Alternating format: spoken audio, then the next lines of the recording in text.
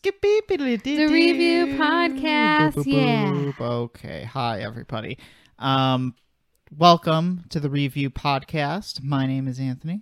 And I'm Brie. And this is a podcast in which we review movies. And then we review movies. Yes, we do. Yes, we do. We pick a movie that one of us has seen at least one time, and then we watch it, and then we chat and talk about it, and all that good stuff. Yep, exactly. So, hi, Brie. Hi, Anthony. How are you doing today? I'm good. A little sweaty. A little sweaty? Drinking my tea. It's hot. We have a heat wave going on. I wish it would stop. Here in these streets. In these streets, the heat is too damn high. It is very hot. It's been very hot. Like, even the most menial tasks outside, I'm just like, I'm so hot.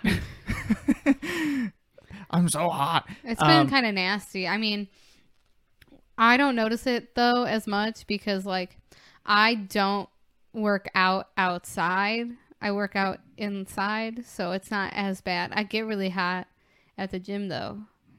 Well, like, I just was thinking about the other day when I had to take the garbage cans from the front to the back because it was trash day and they had picked up our trash. I was out there for, I don't know, 5 minutes. He comes in like, soaking wet. I'm just dripping sweat. I love when Anthony will, like, turn to me and be like, I'm so hot. We're just sitting on the couch and he's like, and we're eating dinner and he's like, I'm so hot. Can I tell you something really embarrassing? Really embarrassing? The podcast is an avenue to which we can open up, I suppose. So whenever, you know, at least once a week, I make myself some mac and cheese because Brie will have her healthy meal and it's like, man, I don't want that. I had a salad yesterday. I'll make myself. I am so on board though in making Anthony a salad. Like I will make him the salad. I do my normal salad. It's spinach, lettuce, green onion, strawberries. I put in broccoli and asparagus, a whole grain noodle, and then some type of protein. One whole grain noodle? No, whole grain noodles. Like I did the whole wheat rotini, and then I'll either do like a chicken or we had leftover pork, so I chopped up some leftover like pork and put it in my salad, and then I put some Kalamata olives in there too because I really like that really salty burst, and then I do like the light Italian dressing, and I make it like it's like maybe 500 calories for the whole salad, and it's huge. And I'm so willing to make him his own salad, but he's like, salad's not a meal. So I don't think salad is a meal that I can have for dinner and be satisfied with. But he'll eat a box of macaroni and cheese. So that wasn't the embarrassing thing. And I said, Anthony, don't you want a protein? Like, are you going to eat something with the macaroni and cheese? No. Well, what am I going to waste the box of mac and cheese?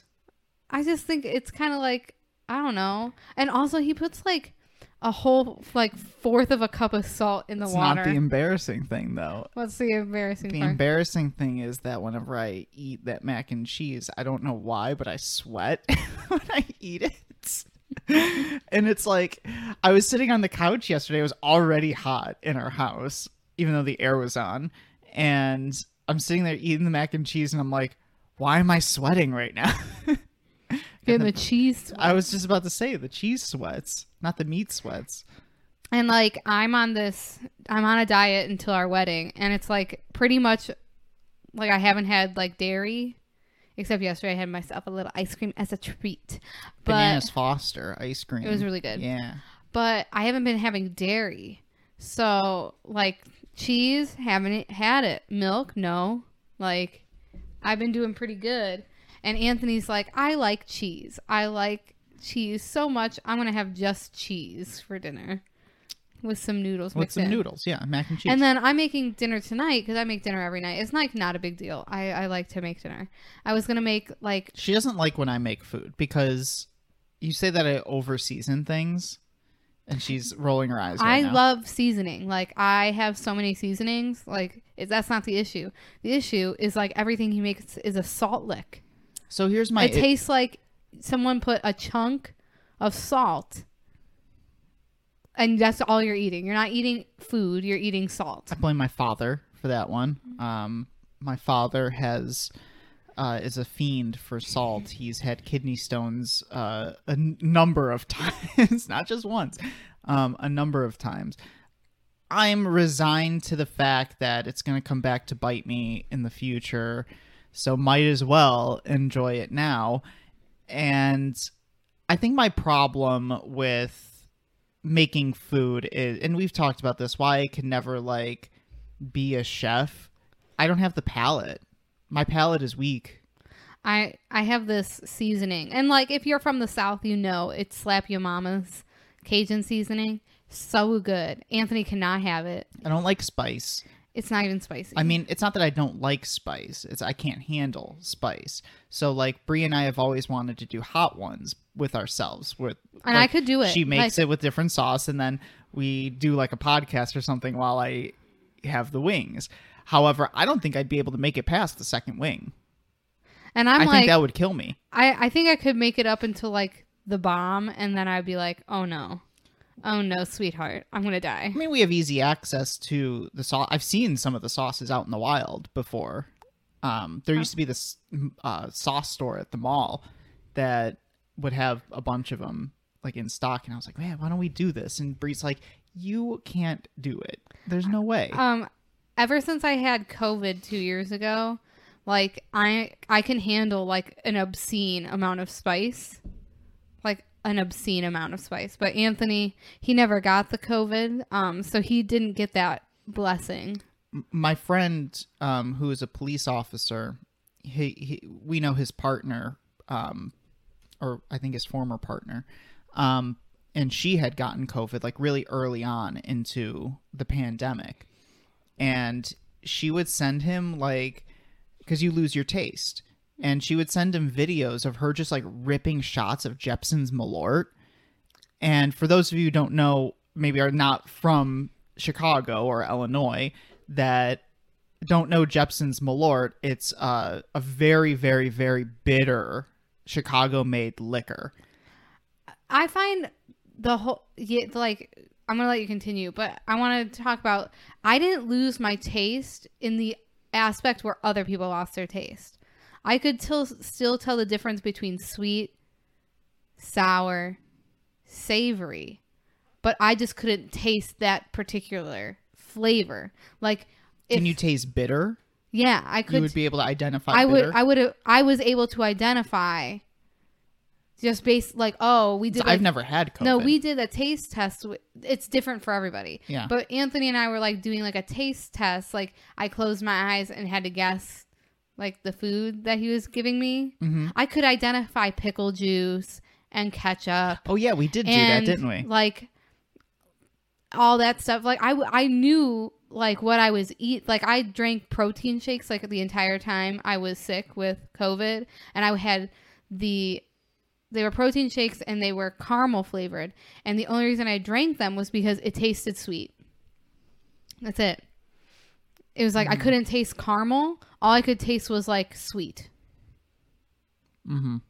And I don't know. Other people like had nothing.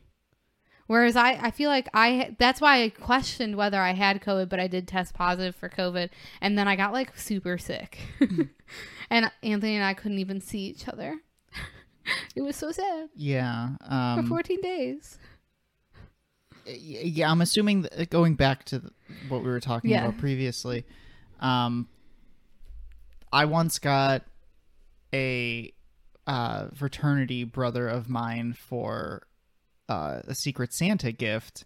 I got him a bottle of Jepson's Malort, and he's like, what is this? Like, I've never heard of this, because it's like it's almost a strictly Chicago thing, and I grew up in the city, so well, there are people who grew up in like, okay, I'll use my friend as a example. She lived in Naperville, and we went to a bar, and me and like the three other people I was with, we told her, you should take a shot of Malort. And she didn't know what it was. She didn't know what Malort was.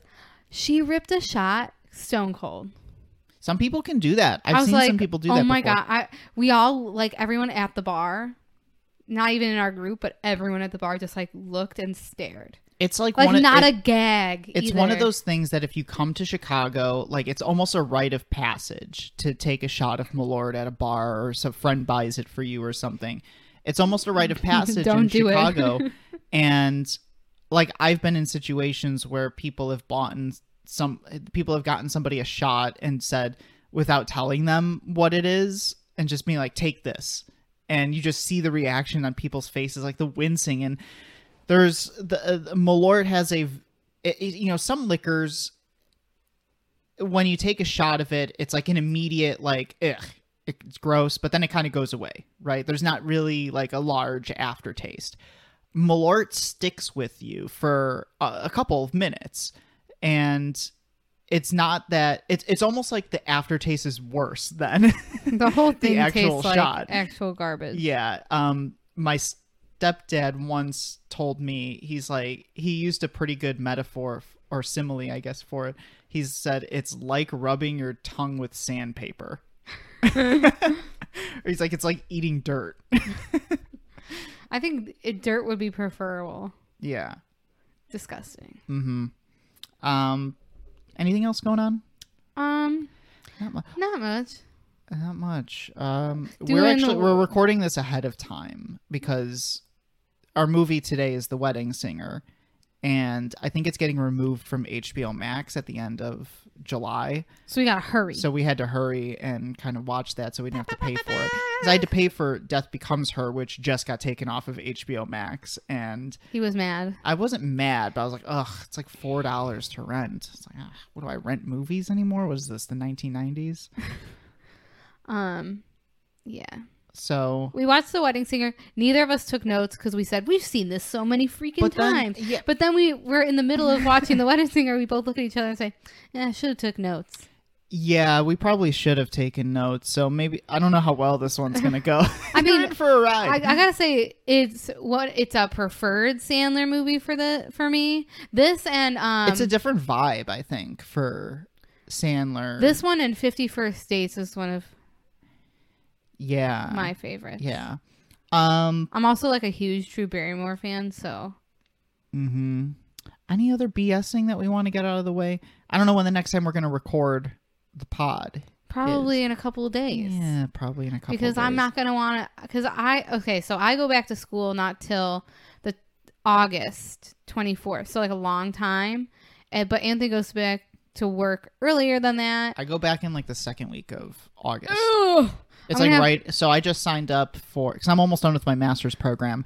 And I'm finishing up a summer class right now. And I just signed up and paid for and registered for the Learning Behavior Specialist 1 exam so that I can get endorsed in special education. And I scheduled that for like the middle of August, like right before I go back to school. It's like the 2 days before I go back to school. I'm just excited to start this year. Like, I'm gonna go to Michael's and do a Michael's haul before the year starts, because my classroom theme for the beginning of the school year is rainforest. So like everything the kids will do will be rainforest themed, and so I have like a lot of stuff to buy, and I'm not rich, so it's gonna take like all my heart to not to like freak out about spending money. But I think it's be really cool because what I'm finding is like these kids coming in are a lot more emotionally immature than previous like first graders. So like I'm having more like playtime. Mm-hmm. But like playtime where you're learning something like, oh, it's a bin where there's like rice in it, where it's like sensory, but you're like searching for words and making sentences. Sure. So it's like, or like searching for like, maybe we're learning about SH makes the sh sound. You're looking for the SHs inside the bin and pulling those out. Like something where the kids can like get the skill, but also like they're playing.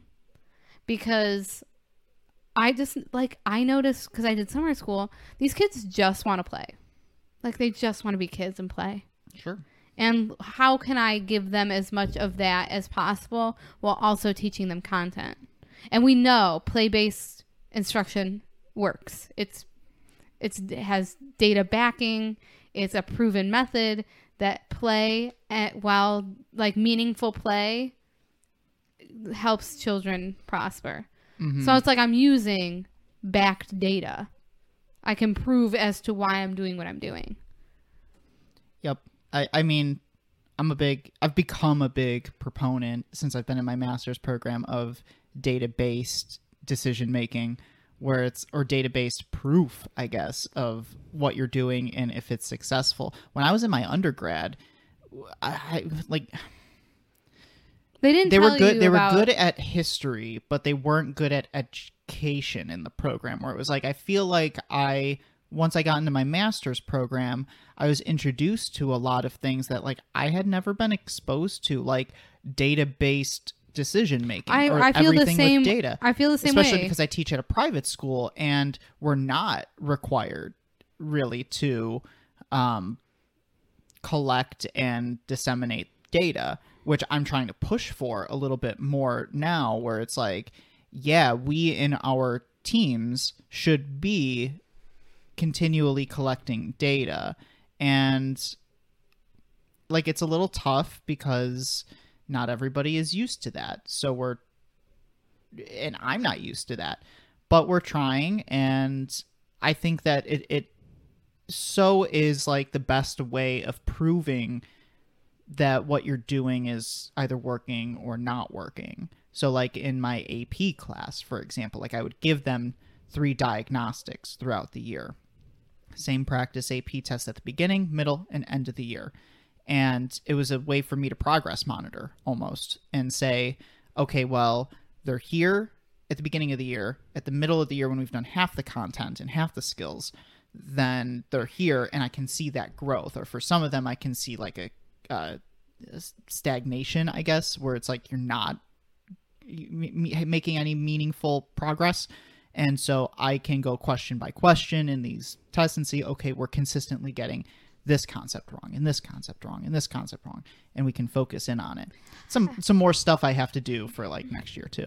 And I think I wasn't even exposed to data-based decision making until I was like in my practice. Like we didn't cover that in undergrad because I feel like there's not enough time. They were teaching you how to be a teacher, and then when you get, I didn't even know what an SLO was until I walked in that first like day of like my actual job. I didn't know what it was until I got into my master's program, like halfway through.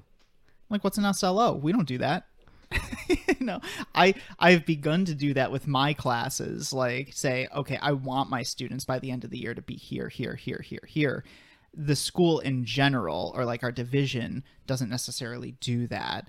I would like to push for us to do that as a division a bit more. Like in social studies, we should all make sure our students are able to do this and this and this over the year. Even though we're in different like levels and different like contents, like in social studies for us, it's not only like world history, it's American history, it's all the electives, it's all the religion classes too, because it's private school.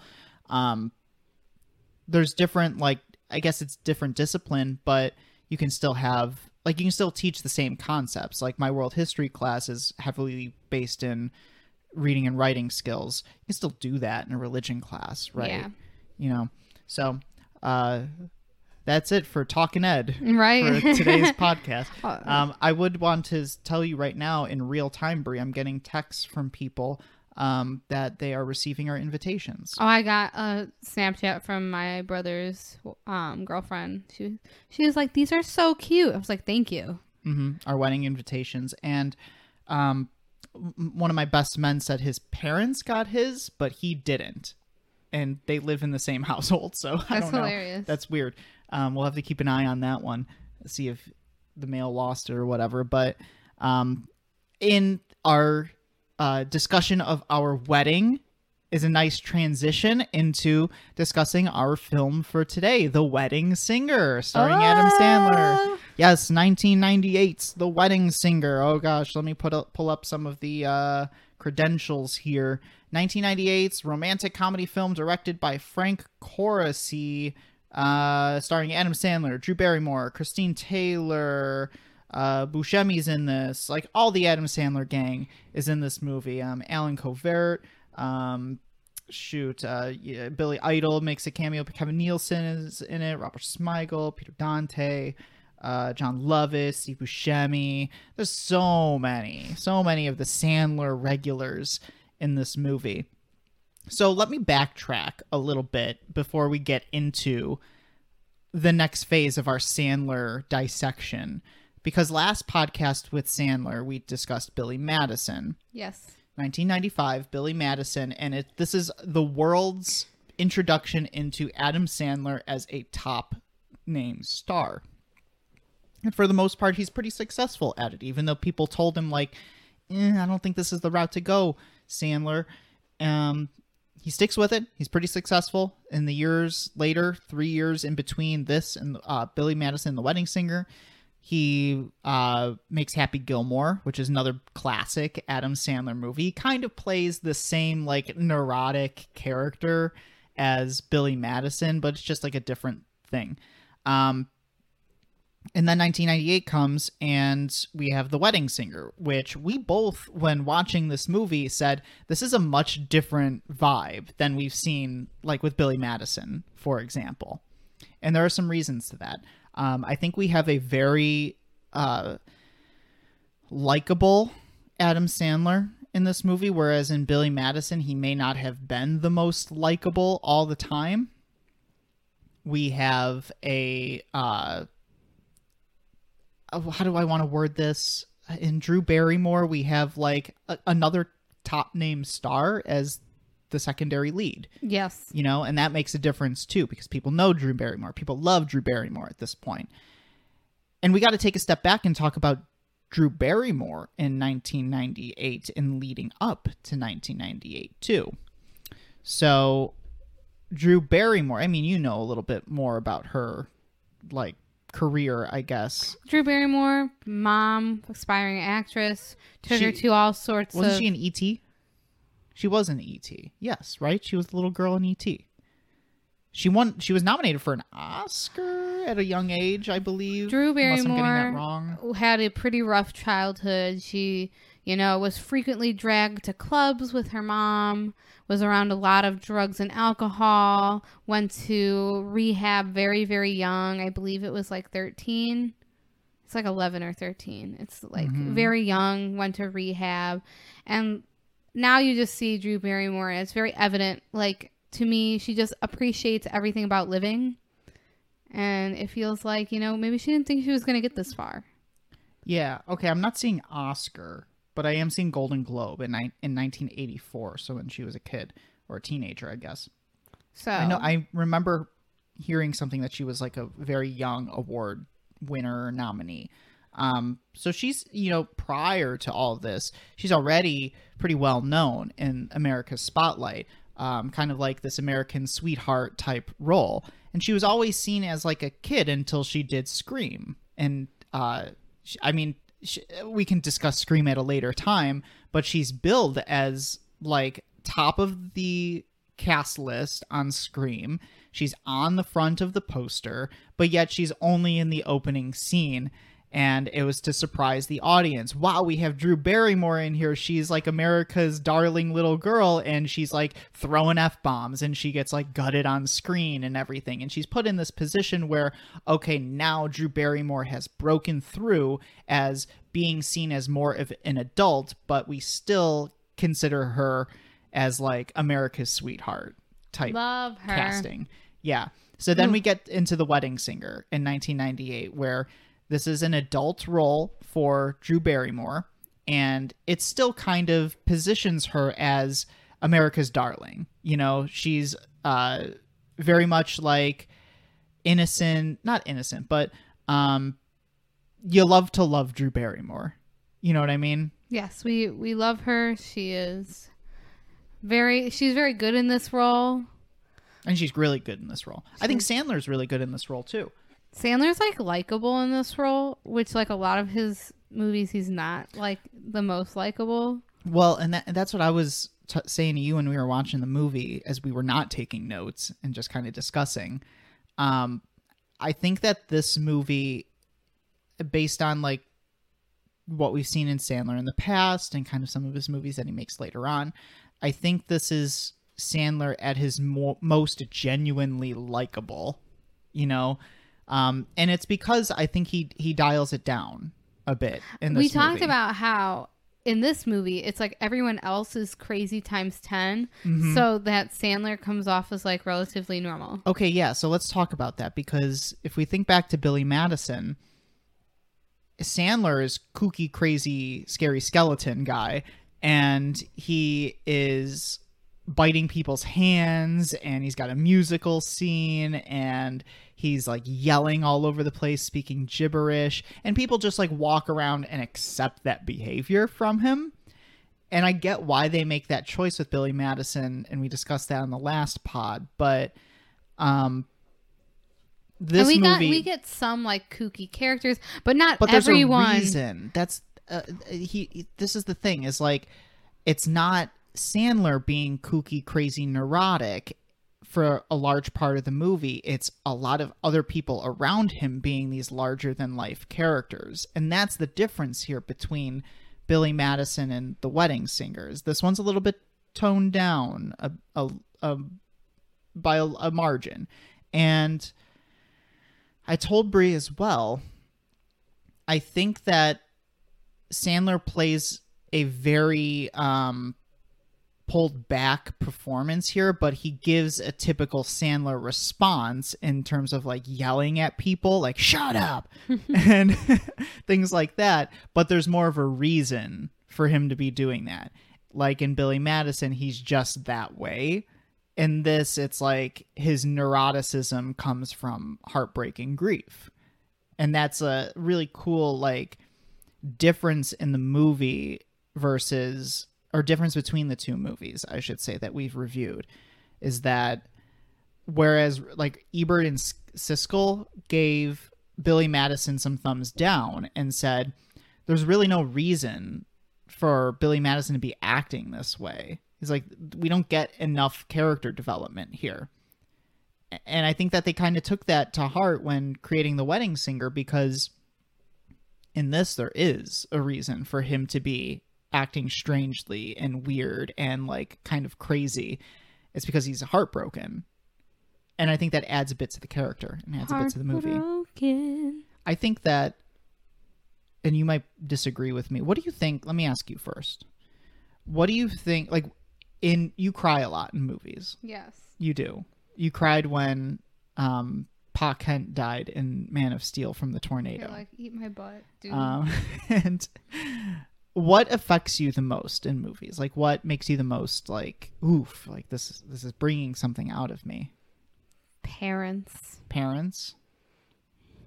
Like, what about parents? If they die. Just like something bad happening to parents? Yes. Okay. Because I have an unhealthy attachment to my own. Sure. I think that sometimes Oh, Pa Kent seems like it makes sense now, doesn't it? Hey. What I mean, you've cried at like other stuff before that's been like ridiculous. Yeah. Well, dogs, I mean, I think everybody. Dogs. What did I cry out that was ridiculous? Oh, I can't remember off the top of my head. Exactly, because I'm a totally sane human being.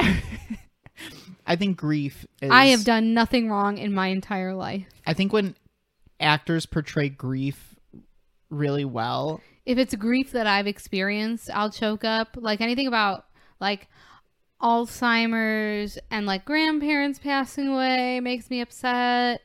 Mm-hmm. I think about like... We watched a couple years ago when it was nominated for an Oscar, the movie Manchester by the Sea. Do you remember that one? With Casey Affleck, where he is like taking care of his brother's kid. But we find out later he's dealing with a lot of grief because his kids have passed away and he was kind of responsible for it. I think he plays grief really, really well and powerful. And I think when actors do that, that's what gets like a visceral like reaction out of me. And I'm not saying that The Wedding Singer is like particularly good about, or like Sandler's particularly good in this role about like making me feel a visceral reaction to his grief and heartbreak. But when actors play grief well, they play grief well. You know what I mean? Mm-hmm. And I think a lot of his character's motivations in this movie and the way that he portrays it as kind of toned down is a response to, let's give a character that is dealing with grief and heartbreak over a lost relationship in a way that we haven't seen Sandler do it before. And I think that that's really interesting because as I have talked about why I've chosen the Sandler series, it's because we want to discuss Sandler going through different ways of growing up, teaching us how to grow up. So like Billy Madison teaches us maturity a little bit. I think The Wedding Singer teaches us how to grow up and deal with heartbreak in a sense. It's not the best, what's the word I'm looking for? Not the best example of that, but Sandler in his own Sandler way does it. So Brie, what did you think overall about the movie? Overall, I mean, it's so exactly how I remember it. Yeah. I mean, it's good. Like, it's very 80s. Oh my God. I think so. I'm going to preface this by saying, like, I love this movie. It's one of my favorite Sandler movies. I think it's where we see Sandler at his most genuinely likable, one of his most charismatic performances that he gives in this time period.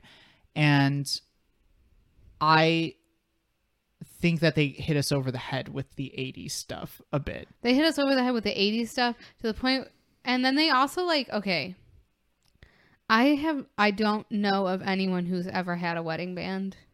My mom had a wedding band for her wedding. That's so strange. Yeah. They're so limited in what they could do.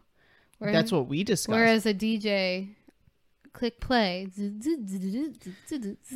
Well, like we talked about, do we want a band? Do we want a DJ? And we both said for our wedding, DJ, because you get more options and you kind of get to control what's being played. Whereas a wedding band, you never know if they're going to be good or not. I guess you do know, but they could always like F it up because it's live. Like wedding bands are more expensive. Just get a DJ and it sounds better. Yeah, I agree. Because I asked you when we were watching, I'm like, do people still hire wedding singers? And I don't know. My sister said she went to a wedding where they had a band, and it cost them like $10,000 to hire a band. Yeah, $10,000. $10,000. And they Sandler portrays Robbie in this movie as being broke all the time. That's the running cause for a wedding band. Well, you have to think, if you charge that much for being a wedding band, are you working that often? I guess you're right. But it seems he works, 3 weddings in the movie? 2 weddings and a bar mitzvah? That's just, I just don't see I was like, our DJ costs us like $1,000? Mm-hmm. Just play the music and shut up. Just play music and shut up. Yeah. Oh, well, actually introduce us as we walk in. And introduce us. Yeah, but just play the songs that I want you to play. Just play the songs. And the no playlist as well. I swear to God. The do not playlist. I swear to God, you play one thing on my do not playlist, I will be so angry. No cha-cha slide. No cha-cha slide. No wobble. No wobble. No Cupid shuffle. No chicken dance. I'm glad we're on the same page. I think those are so... Maybe the electric slide. Boogie, woogie, woogie. I'm just going to marinate in that for a little bit. I just hate line dances. Mm-hmm. I think this movie is particularly interesting to us as we're planning our wedding and we're saying, like, did they really do it in the 80s like this? Did they, like, because it seems like what we would define as like a traditional wedding is kind of on display here in the weddings that we see in 1985 in this movie, where like the tuxes are very like generic and the setting is very generic. Everybody's having fun. The music is bumping, but bride's hair be crazy. It's like a little different in today's age. I was discussing this with one of my best men the other day, and I was saying we can't have traditional weddings anymore. It's too expensive. We're not able to do it anymore. Anthony and I have been having just like an awful time with ours because everyone wants this traditional wedding. And so like, you're supposed to do it this way and this way and this way. And everyone's up our butts about it. And it's like, okay, I love Anthony's parents to death. They were shocked that we wanted a first look picture. Like he wasn't going to see me for the first time as I walked down the aisle. We're going to take a picture where he sees me for the first time before the ceremony, which is like unheard of. It's not traditional. It's not traditional. But like every wedding I've been to, except for my friend who, I'm lying. Because my friend that got married in June, she didn't have a first look. But my friend who got married like a year ago, they had a first look before they, like, it was special because like you guys get ready separately and then you arrive to the same place and you both like turn around and then at the same time you turn back around and they take a picture of your faces. I think a lot of the time like our parents' generation struggles with how we do things today because Brie dropped her phone on the table, it made a big bang. I think our parents' generation, because they were getting married in time periods like if The Wedding Singer is in like the late 80s, early 90s, and because we are not able to, or we choose not to do it their way and they see it as traditional, it's like I can't believe you're not doing it this way. And it's like, I don't think we can juggle with that, the fact that weddings and like nobody does things the traditional way. Our generation just doesn't do it. Like not just weddings, but like everything, like life. Like Anthony and I moved in together before we were married. Like, I mean, or just like the fact that like our generation isn't having babies as much as our parents' generation would like. And it's because having kids is much more expensive than it was in the past. Dang, just to feed them little shits is expensive. There's a formula shortage. Like, can't even feed the babies. Like, stop trying to make us have babies, guys. This world's so fucked up. This world's so fucked up. Anyway. Shit off me. I love that we quote that so much. We're quoting Tim Robinson's I Think He Should Leave. Tell Spectrum Too no. much fucking shit on me. I can't move. Anyway, so The Wedding Singer. My general thoughts on it. This is one of my favorite Adam Sandler movies. And I think it's one of the more well done of that era of Sandler, like the renaissance of Sandler. And it's because there's a lot of like, I was doing my little bit of background research and I couldn't find a lot of information. It seems like it was a pretty straightforwardly made movie. The movie has 3 uncredited script doctors. And a script doctor is somebody who comes in and kind of spruces up the script and makes the scenes a little bit better. The dialogue flows a little bit more genuinely, because not everyone's like great at writing dialogue. Not everyone's like fantastic. Like, you might have a story and you might have an outline, but then the script doctors come in and they make it like better. Of course. So we have 3 uncredited script doctors. Adam Sandler is one of them. Tell me if these names ring any bells to you, Brie. Judd Apatow. Yes. Judd Apatow is an uncredited scriptwriter in this movie. Interesting. Yeah. For those of you who don't know who Judd Apatow is, he is the director of movies like, or writer-director of movies like 40-Year-Old Virgin, Knocked Up, Funny People, who Adam Sandler is in. And he's married to an absolute gem. Married to Leslie Mann. Have kids that are now in different things. What's her name from Euphoria? Maud Apatow? Yeah. Judd Apatow is like a pretty big name in modern comedy. And the 3rd uncredited scriptwriter is Carrie Fisher. Carrie Fisher? The Carrie Fisher. Interesting. The Carrie Fisher. She worked as a script doctor. And she was brought in to kind of rewrite different parts of the script to make Drew Barrymore's dialogue more likable and relatable and genuine. Well, and it makes sense to spruce up the romantic scenes. Because it makes sense because like she's like very good a woman. She's very good at her job of being woman. Yeah. Because men can't write women. Men cannot write women, and we run into the same problem with John Green. Mm-hmm. He cannot write women. He can't. It's so bad. It's so bad. Men often write what their ideas of women are, yes, rather than what women actually are, which are just like human beings. It's like John Green. It's like the manic pixie dream. Like he does we do that a don't lot. exist like that. Like, well, and like a lot of men write the female character only as a means of existing to make the male protagonist have a profound character development, you know, rather than the actual like female lead also having character development. I don't know. I read a lot of like women written novels, and it's like not only is the female character like going through some stuff, but so is the male character. He's also going through stuff. Yeah. And their journey is how do they become together when he's dealing with his stuff and she's dealing with her stuff, and they have to grow. It's almost like you can have two protagonists that have a character arc instead of one character being there to serve essentially as the function of another character's arc. Though, I love when women, like authors, just put a male there because he just is there. A piece of meat. Yeah. A piece of meat. Because I feel like as Glenn Gulia would say in this movie, what does he say? Top cut piece of meat.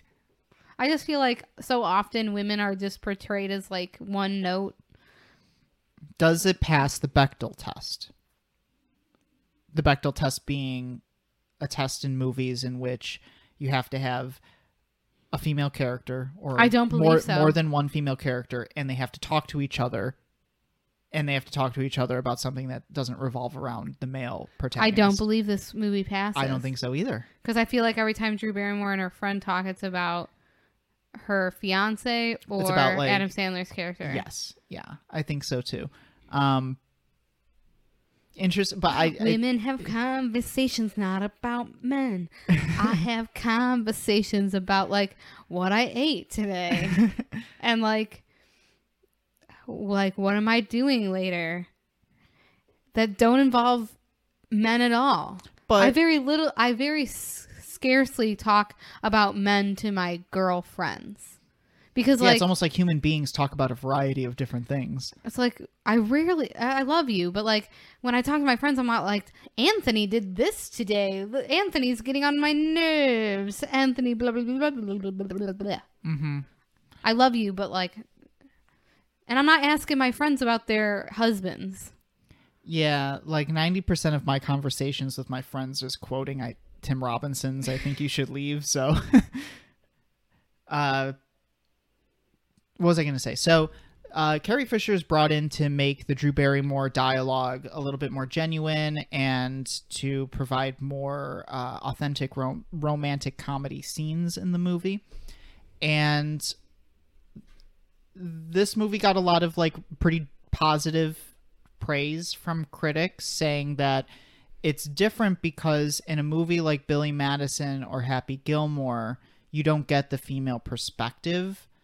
And in this one, you know, Drew Barrymore is a secondary protagonist, and we do get like her perspective. One of the things that they wanted to do in this was, when they had test screen movies like Billy Madison or Happy Gilmore to audiences, the audience feedback was, we want Sandler in every scene. That's what they wanted. Mm-hmm. In this one, they did it differently. They said, we're comfortable not having Sandler in every single scene. So we have dialed down the Sandler, kind of raised up our female protagonist in different ways. Not perfect, but it's better than it was. And I think we get an overall better movie because of that. We get two character arcs going on. They intertwine with each other. And we have motivation for our protagonist. We get Sandler's kooky, crazy neuroticism in parts, but it's motivated by the character's journey through the movie. So like when he yells at people, it comes only when he's left by his fiance at the altar. It's because of that he becomes like crazy. We also see Adam Sandler in a different role in this movie, dealing with like depression and heartbreak because of that. or depression because of the heartbreak. I mean, I told you, I was like, what would you do? If you left me at the altar? I mean, it's like super embarrassing. Who is it more embarrassing for, me or you? You, because yeah, like, I just dip and you're like standing there like standing there with my thumb up my butt. The fool. Yeah. Like, I would never, because we just sunk so much money into this wedding. Yeah, that's why I told Brie, I'm like, you don't have the balls. You don't have the balls to leave I don't. Also, I've been like talking about for like the last like 7 years of our relationship, like, I just want to get married to you. Mm-hmm. I just want to marry you. Yeah. So why would I leave? Yep. The movie, it also brings us to this natural chemistry that Adam Sandler and Drew Barrymore have together. This is the first movie in which they are kind of co-leads and they act opposite of one another in a romantic comedy. And they've done, I think, 3 before. Like in their history, have done 3 movies, including The Wedding Singer. I think they did 50 First Dates. And wasn't there another one? Isn't it a Netflix movie? I don't know. Oh, I don't know. My stomach keeps growling. I'm sorry. My knowledge of Sandler in modern day, because like he fell off the rails a little bit, in my opinion. But modern day Sandler, like the Netflix movies where he did it just for the money, I haven't watched those, so like I don't know. But they have. Do you think that they have really good chemistry together? I mean, maybe. I don't know. They had never acted side by side before, but Drew Barrymore was like really eager to star in a movie with Adam Sandler because she thought that they would have really good chemistry together. Audiences liked it. I mean, I liked it. Audience said more, please, and they do one like every decade. I don't know. I really like Drew Barrymore, so I think she could do anything, and I would be like, more, give us your please. best Drew Barrymore impression. I can't do it. I can't. I'm not a person with impressions. I can't do it. Damn. I was gonna try to get you on the spot. The only one I've been really working on is my Elmo. And you please don't. God, save it for another day, please. Anthony won't let me practice my Elmo, but I'm working on getting a hand puppet. So once I get a hand puppet, it's over for everybody. God, she's gonna be a ventriloquist. No, I'm not a ventriloquist. I'm just gonna have a hand puppet. Just the people who like to do Elmo, they're talking mouth open because they're not in view. Oh, so you're not going to be in view with your puppet? No, I want to be like Elmo, where you can't see the person. All right. All right. Well, you know, why don't this podcast is going off the rails because we didn't take notes. Yeah, we're gonna try to go beat by beat into the movie, but just based off memory, I don't know how well that's gonna go. So why don't we try it, Brie? Or go ahead. Try to go beat by beat. This is your movie. You leave. Interior wedding. Adam Sandler, singer. He's singing. We are introduced to Adam Sandler's character Robbie, who the year is 1985, and he is a wedding singer with his band, and he is singing "You Spin My Head Right Round." Right round like a record, baby. Right round, right. Everyone's round. having fun at the wedding, and Adam Sandler is being naturally charismatic as the wedding singer, which is also acting as kind of like an MC. And, we get this scene in the beginning of, I was reading an article on how, have you ever heard of Blake Snyder's beat sheet, Save the Cat? Where it's like, there's 15 beats almost in like every story that you follow. And some stories like kind of deliberately work past the beat sheet. And I was reading an article that was like, The Wedding Singer is a really good example of following the beat sheet. Where it's like we're introduced to the character. Do you know where the phrase "save the cat" comes from? No. In Aliens or Alien 2, Ripley is reintroduced saving a cat, or is that an Alien one? I don't know.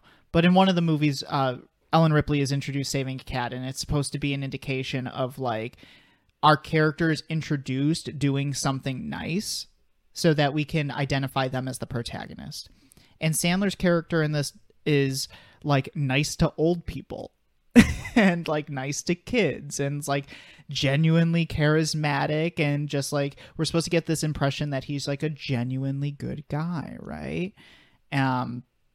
He does a lot throughout like this first scene that shows us he is a genuinely likable character. We're introduced to his band.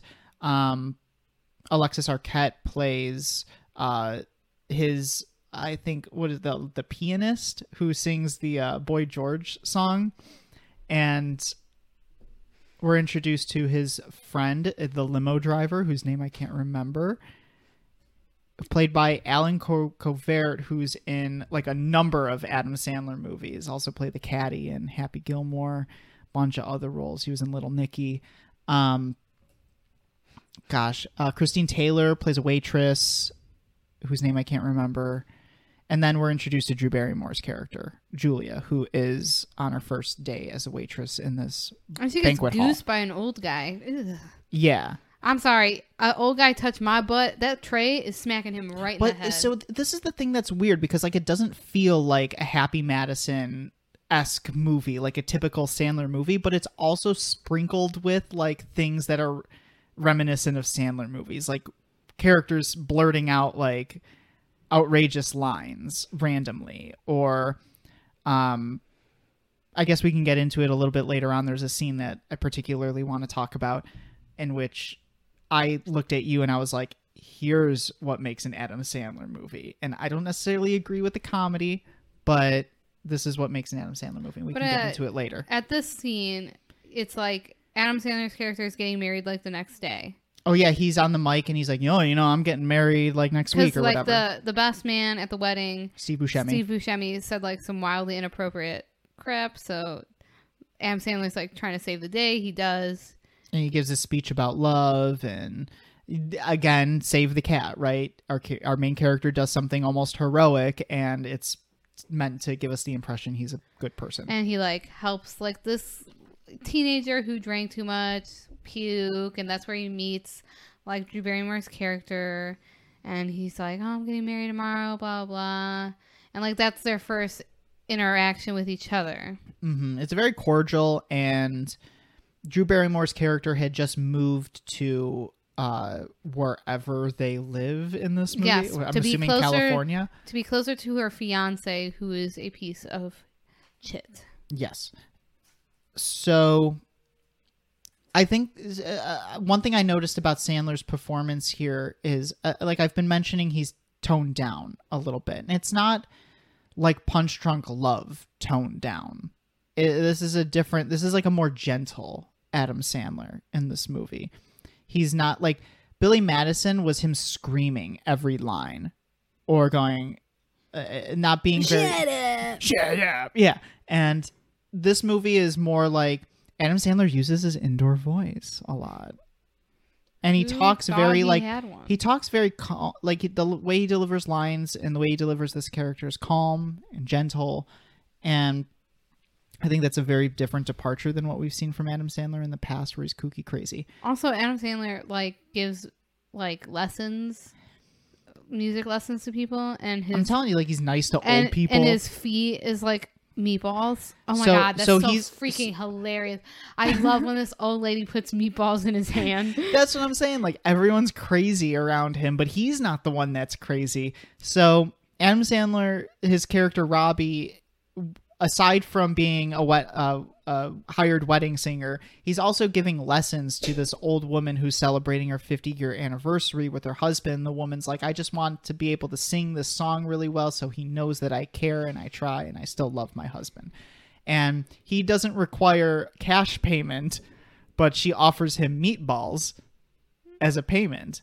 And she's like, I'm all out of Tupperware. And he's like, I'll just take it tomorrow. I'll come back for it. And she's like, nonsense, hold out your hands. And I was like, and she just puts these saucy meatballs in his hands, and then she like holds his hands and crushes the meatballs. It makes me want a meatball sandwich. So everyone's crazy around Adam Sandler, but Adam Sandler's not necessarily the crazy one. for once. For once, right? It's a little bit of a departure from Sandler. So it is then his wedding day. Is sad because he's like standing up there at the altar, and the priest is like, maybe someone should call her. And then they're doing like a quartet version of "Don't Stop Believing" from Journey. And then his sister like comes on, and she's like, "I'm sorry," and it's like, she's not coming. She left a note, and he's like, "So was a bad note." And like he goes to be alone, and he has a freak out moment, and everyone kind of hears it. And it's like, I guess like if I was in his shoes at that point, like I would have a full mental breakdown. Mm-hmm. Like a full mental breakdown. Especially with us, we've been together for it's gonna be 7 years. I'd have a full mental breakdown. I would inconsolable. What would I even do? I don't know. We live together. What the heck? Where would I go? I don't know, but you wouldn't be. I can't escape you. No matter how much I try. I tell you, the dog, the cat, the house, all mine. We've argued about this before. Like, who gets the dog? The dog is my dog. No. Yeah, he's my dog. Anthony, he's obsessed with me. He's obsessed with me too. But like, if another person comes near me, he like growls. Yeah, he's protective over you, but he listens to me. He loves me so intensely. He busted in on me going to the bathroom like 3 times this morning. He uses his nose to bust open the door. He is so rude. Mm-hmm. I'm like, Kaido, I'm going to the bathroom here. So he gets left at the altar, and I'm trying to remember the sequence of events that happen after this. So begins his downward spiral into like depression and heartbreak. He does some like bad weddings, and like his friend is like calling the girl like the B word, and he's like, don't call her that because we're gonna get back together, and then there's gonna be like animosity between us, and he's like convinced that they're still gonna get back together and all that stuff. Then his fiance, she stops by the house, right? Yeah, and she's like, I realized like I was in love with the guy who was like lead singer of a band and not a wedding singer. Mm-hmm. And it's like, well, people like grow up, and like we have to get real people jobs, and well, she's like dogging on him for like getting paid in meatballs and doing the wedding singing. It's like, so like there's a theme in this movie of like don't grow up. I'm like I'm a big person where it comes to like, if it makes you happy and you're making enough money to get by, like it's fine. I guess like with me, I'm like we make enough money to get by. I'm like, I'm not living the life of a luxury life. Mm-hmm. I'm very much struggling, but I love you, and I wouldn't leave you just because you make not enough money. Yeah. So I'll joke about I was supposed to marry like someone who made more money, but I fell in love with another teacher like an imbecile. But yeah, same here. So I'm probably fast forwarding a bit more than I probably should, but I'm having trouble remembering like the exact sequence of events. Julia invites Robbie and the limo driver guy to her like engagement party, right?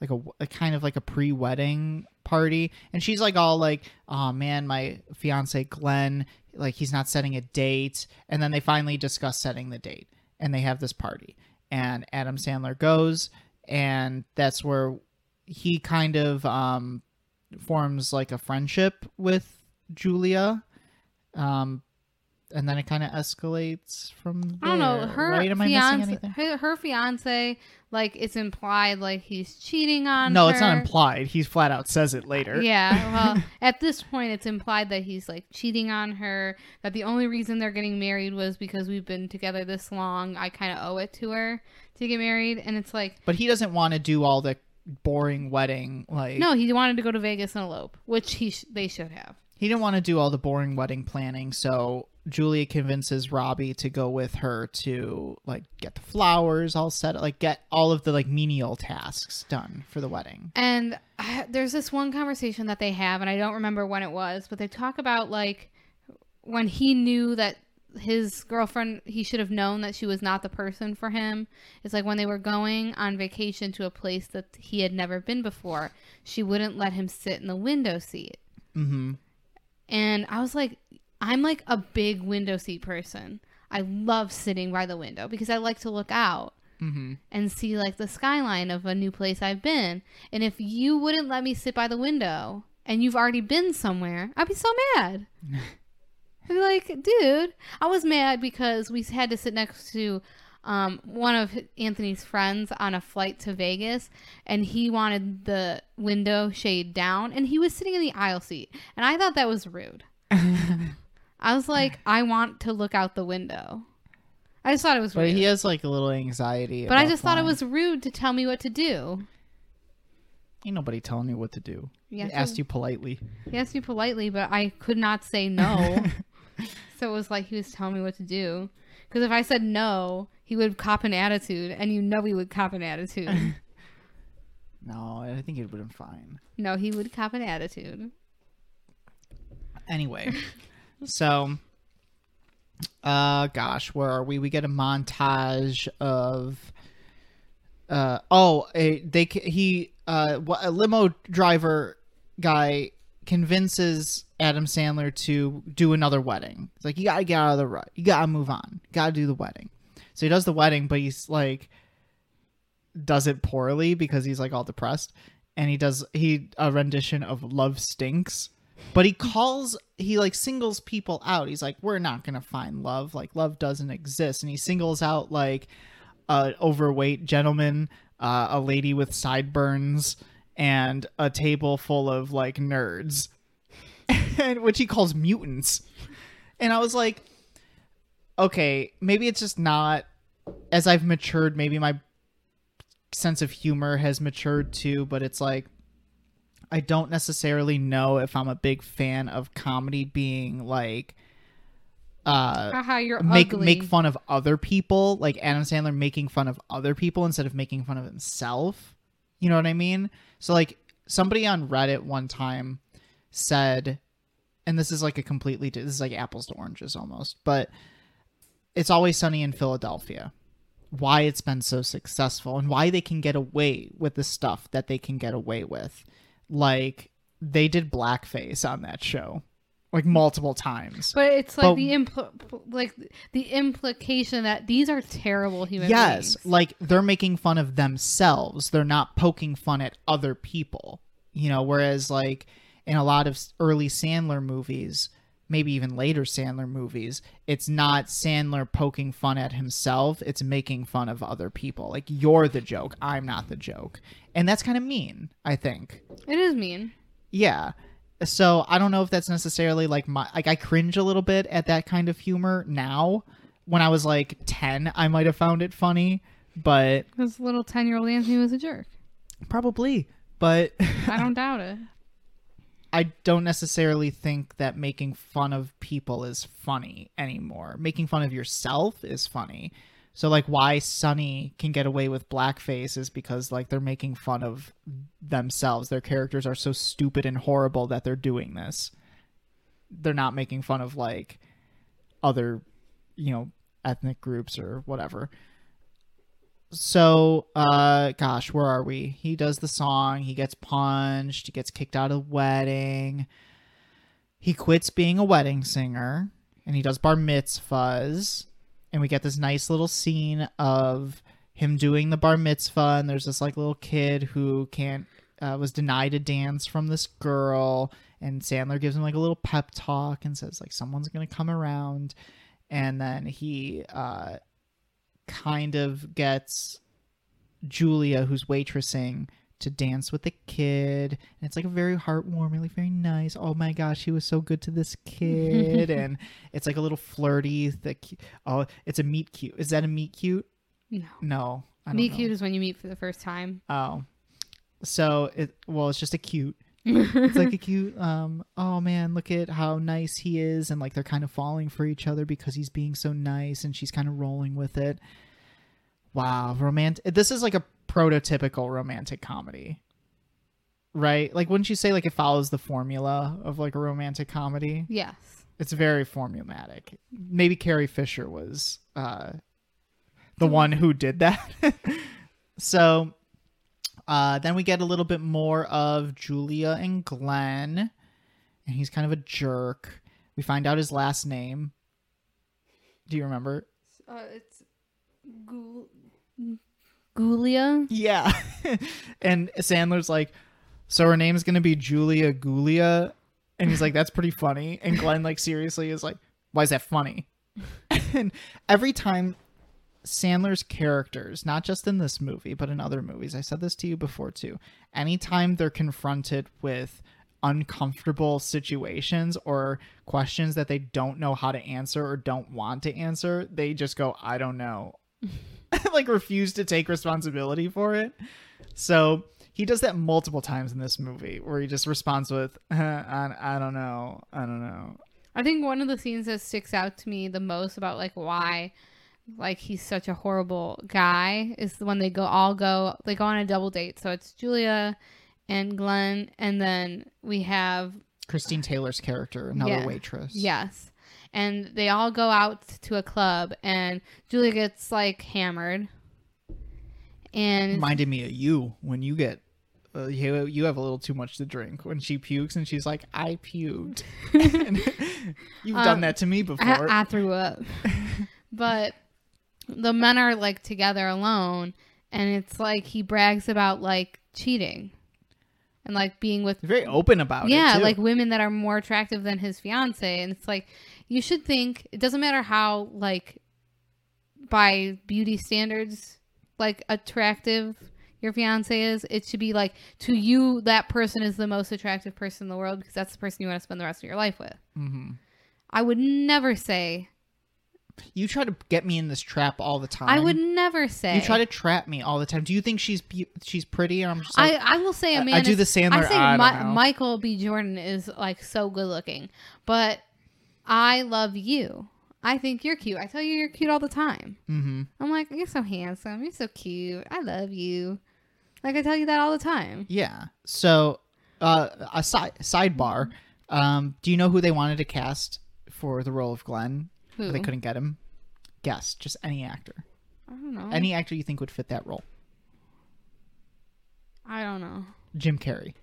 I wouldn't cast him. Oh my God, he would have been horrible in that role. I think they had to pick someone who like a meathead. Yeah, looked like a dude bro. Yeah. Exactly. We get so much 80s fashion, like pop culture fashion, and I was thinking about this while I was taking a shower today for some reason. As I was like prepping for Shower thoughts. As I was prepping for the podcast, I said, so the movie takes place in 1985. The movie is filmed in 1997, released in 1998. You're about 12 years removed from the time period in which you're setting your movie. But we almost make this movie feel like pop culture nostalgia with the amount of like 80s music and fashion and like things that were popular in that time. That would be like, and I was thinking about this, that would be like us in 2022 making a movie set in 2010 and saying, look at all this 2010 nostalgia. And it just like wouldn't work now.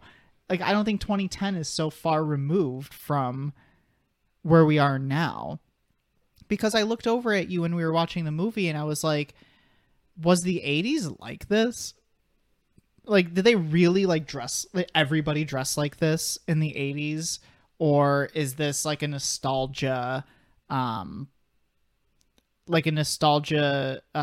going to emphasize like the aesthetic of the 80s rather than what people in the 80s actually like looked like. And then you told me, you're like, these people were alive in the 80s.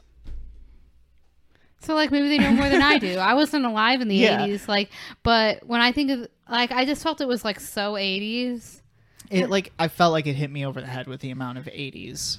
Like But then you complained about like Where the Crawdads Sing and like it not being the right clothing? Because there's appropriate costume design, and then there's like overdoing costume design and production design. When we saw Where the Crawdads Sing, which is supposed to take place in the 60s, right? Yeah. It's supposed to take place in 1969. 50s and 60s. 69 is when the trial is. So like maybe a year or two before that, right? When most of the movie is. So 60s aesthetic we get when like they're in the town. But other than that, what's her name in the movie? Kaya? Kaya is dressing like she lives in 2022. Like ripped up short jean shorts and like a tank. But she's also like poor and like... No, I understand that. So like all she can get is like hand-me-down clothes. Mm-hmm. It's not even hand-me-down clothes from like white people. But even like it's like the people Tate of color. And Chase were both dressed like how normal young adult white guys would go to a bar in 2022. Like go day drinking or something. I'm a day drinker. So sometimes I think because I told Brie when we walked out of Where the Crawdads Sing, I'm like, I want to fire the costume designer for that movie because they didn't seem like they did their job. But who am I? I don't work in the movies. Who am I? Sean Belshon. So sometimes I think that they hit you over the head with the aesthetic of the time period, but other times I'm like, man, I need more aesthetic from the time period. So I don't know if we're somewhere in between in this movie or what, but that's one of the things that I noticed a bit more. So where do we go next, Brie? We go... God, where did we leave off? I don't know. We've been skipping around. I know. They honestly. share a little kissy kiss. Oh, because they have this debate, and I wanted to have That's before the club scene, though. Before the club scene, Julia and Christine Taylor's character have a debate on how to kiss in your wedding. Yes, and that gave me an excuse to kiss Anthony on our couch. Do you French in your wedding, or do you... It's an open mouth, passionate kiss, no tongue. So you're on the side of Julia, because she says like kind of the same thing. Yeah, no tongue. Ew, no. You're not Frenching your fiance. Make it extra sloppy. Yeah, you're not going to be gross at your wedding. I made him extra sloppy for you. I was like, the kiss has to be long, but not like too long. Yeah. And it can't be short either. Like, it can't be a peck. It has to be like more. No peck, but you're not like slobbering on each other. Don't ruin my makeup, Anthony. I will kick your butt. It costs $300. Well, also, like, you don't want to make your guests uncomfortable. Yes. It's like they're seeing like softcore pornography up there. Sorry, everybody. Sorry. Grandma. I will go for the butt grab though. Do not go for the butt grab. I will go for the butt grab. I hate when you do that in public. Like she'll do that in public sometimes. I'm like, stop it. Like people are here. Gosh. I try to do it when no one's looking. But you try to be a ninja, but you're like the most obvious. But you're allowed to have that butt out in public, so why are you not under the impression that I'm gonna squeeze it? God. You walk out of this house with that butt. What do you think? I could just resist? What's that line from Bradley Cooper says in A Star Is Born when she walks away? He's like, hey, I just wanted to see you walk away one more time. Or something like that. That's what I think of. I don't know. Anthony's got pretty much like just a standard butt, but I just love to go. It's honestly just... It's not there for much. It's got one purpose. Two purposes. For Brianna to squeeze is one of them. Yep. And after I eat... And my body absorbs all the nutrients from the food. Okay, get over it. You poop like maybe once a week. You never eat anything fibrous. That's just getting too gross. You don't eat fiber. My diet is so bad. I eat so much vegetables, and I've been trying. Okay, we don't want to make this talking poop. That's a different podcast. That's our side podcast. It's After Dark. After Dark, talking poop with. All things poop. All things poop. It's telling you the straight poop. I'm sorry about this podcast, my friend. This is a disaster. This is what happens when we don't take I know, notes. This is a disaster. Well, podcast. okay, let's get to to the meat and potatoes. They realize they both like have feelings for each other. Wow, what a surprise. What a surprise. And like she's like ready to like call off her wedding. She goes to his house like the night before he gets her wedding. Like hammered drunk at yeah. 2 days before her wedding, she goes to like hang out with him, but he got hammered and fought with Glenn. Yeah. He gets like hammered. Well, also Robbie he is being pursued a bit by Christine Taylor's character, and he refuses her advance, and she's like, oh my god, you're in love with Julia. And he does not like Glenn because Glenn admitted that he cheats on Julia, and he's like, I just don't understand why she's with Glenn, like why she's with a guy like that. And Christine Taylor's character says, money. Well, he's got a lot of money, and that's like influential. So Robbie stops wedding singing and tries to get a job at a bank, and his interaction with the guy at the bank is so funny. I was like, you don't even have to hire me, just give me some business cards with my name on them. He's like, why do you want the job? And Robbie goes, well, I like money. I don't have a lot of it. I want more of it. I was like, oh, I'm also trying to impress a girl. Yeah. So he's not very good at that, and Julia, they have a big fight, and Robbie's like, you are only with him for the money. And she takes really a big offense to that. A big offense. But also, he's kind of right. And they have a big fight, and there's like misconception, misunderstanding. Oh my god, wow, there's an epiphany that the character has. She's on a flight going to Las Vegas because now they're Julia and Glenn are just going to elope in Vegas. They're on a flight to Vegas, and Robbie has an epiphany. Oh my god, I need to get on that flight. And he gets on a flight not knowing it's the same flight that they're on. He tells the story. Well, he's on first class because that was the only one available.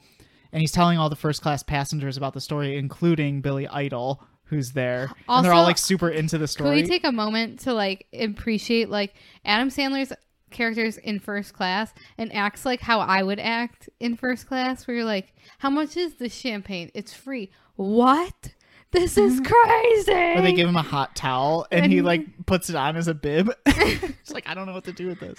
I just feel like that would be me if I ever went in first. I wouldn't know what to do with myself. I'm used to knees to chest, no room, uncomfortable as hell. Like you get just like the sodas and the little pack of peanuts. Or like first class, like they get like alcohol and steak and like actual like good stuff. And I'm like, dang, what's that like? So this is a moment in the movie, like a gag like this, where he puts the hot towel on as a bib and then is corrected, where if this was like Billy Madison-esque character, he would have like gone to an 11 and done like some outrageous shit with the towel. Like and stood up and like wiped his ass. Yeah, like spoken gibberish or something. But in this, it's like the gag is there and it's funny. But the way that Adam Sandler as Robbie does the gag is more of like, oh, I just didn't know. And I think it makes it better because it's like a little bit more of a subtle gag. Yeah, everybody's super into the story, and then they realize, wow, we're all on the same flight. And all of the first class, like flight attendants and Billy Idol, help him sing a song to Julia, and then they kiss. Aww. And then they get married. Marriage. And that's it, I think, right? Yeah.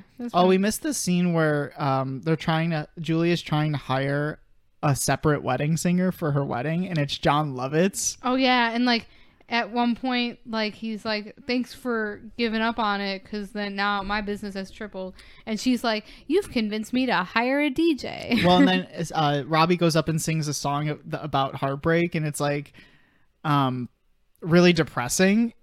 And Lovitz is in the background, and he says this one line, which for whatever reason I remembered like so well in that scene, where Lovitz goes, he's losing his mind.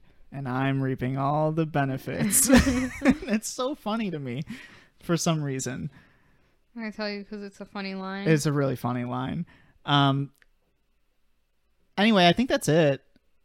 I don't know. Did we? Oh, so there's another funny gag that I like died at for some reason, and it's when they're doing the montage of them going to all the different places and doing the different like wedding planning tasks, and they're like pulling a prank on the limo driver, and they're like testing him and making him drive the limo through like zigzag. Oh my god, cones. it's so funny. And she's because they're like sitting back there. She's like, they're timing him. Yeah, and she's like, I'm gonna hire him because he's the only limo driver in this town. And it's like, but he's going through all like these tests to like he's get like running the gig. an obstacle course. So funny. He like takes like the mannequin bride and groom, like shoves it in. It's like, how fast can you get them? And in I was the like, limo? where can I hire this guy for our wedding? Yeah, and then he's like, I got the job, right? It's like, you're too slow. I thought that was like really funny. But overall, Brie, I think that's it. Did we miss anything significant? I don't think so. I feel like this was a good movie. Like, it's a very formula-based romantic comedy movie. It's very like classic. We have Dark Knight of the Soul time. Like, it's very much beat sheet where it's like, here's our character, here's the world that they live in, here's how they're dealing with things now, this is what changes, they refuse the change, but then they start accepting the change, this is the world that they're now introduced to, they accept that, then they hit a little bit of a snag in the closer to the end of the movie where they get depressed and like try to give up on what they're pursuing, but then they're brought back and we get a synthesis, the two worlds combining to make a new world where the character has changed. It follows that pretty formula based. Does it make your list? No. I like it. It's not a movie that makes my list. I think if people watch this movie that don't know about the 80s, they're going to think like the 80s Can you was imagine everything like about that. like an early Gen Z or like a late Gen Zer would be it, because that would be younger people. Like if I let my like 13-year-olds now, if they watch, they'd be like, why everyone dressed so freaking weird? What's up with all the hot pink and like... Yeah, and they'd be like, what the heck? I don't necessarily think that the 80s was like that all the time, you know. I'm gonna say an honorable mention for this movie. I'm gonna go honorable mention because it's not the movie that I'm choosing to be on the list of the top 100 for the Sandler series, but I'm gonna go with honorable mention. Okay, sounds good. Yeah. Is that it? I guess. Are we done? I think we're done. Oh my gosh. So if you want... now we know for the next time. We got to take notes. Yeah, we're going to take notes next time. The next movie that we are going to be watching in our series, it's a Meryl movie, Devil Wears Prada, so stay tuned for that. Follow us on our social media at review_pod on Instagram. You can send us an email at reviewpodcast1@gmail.com. You can follow Anthony on Twitter at GLDTV1. And if you want to get a hold of me, you must plan an entire wedding and wait for me to show up at the altar. Yeah. Or you can crash our wedding. Don't do that. Don't do that. We've had stories in the past of people that we've known who have been victims of wedding crashing. Oh my God, my friend. Someone crashed her wedding and stole stuff. Oh, the people that crashed stole stuff? Yeah, they stole cigars. Yikes. They had like a cigar bar at their wedding, and the photographer like sent them like their photos. There's like 10 photographs who's this? of like these two women and this guy at the cigar bar. And my friend's like, those aren't guests at our wedding. We have no idea who those people are. They just straight up stole cigars from us. Yikes. And I'm like, and she's like, we knew this would be like an issue. It might be an issue because like the place that she had, there was keep tabs. There was like 3 other weddings going on at the same Well, I remember venue. when like the fireworks display was going on, and the same wedding thought everybody it was for them. came out thinking it was for them. I was like, no, this isn't for you guys. You guys got a free show. It was a very nice wedding. It was cool. Our wedding will not have fireworks. No. It will have all of our friends getting sloppy drunk and leaving early. Yeah, pretty much. that sounds about right. Closing bottom shelf time. liquor only. Yeah, bottom shelf liquor. We're gonna have Coors Light. That's as fancy as we get. Yep. Stella Artois. Stella Artois. Anyway, that's it for us. My name is Anthony. And I'm Brie. And this is the Review Podcast. Come back next week for The Devil Wears Prada. Skippy. The Review Podcast, yeah.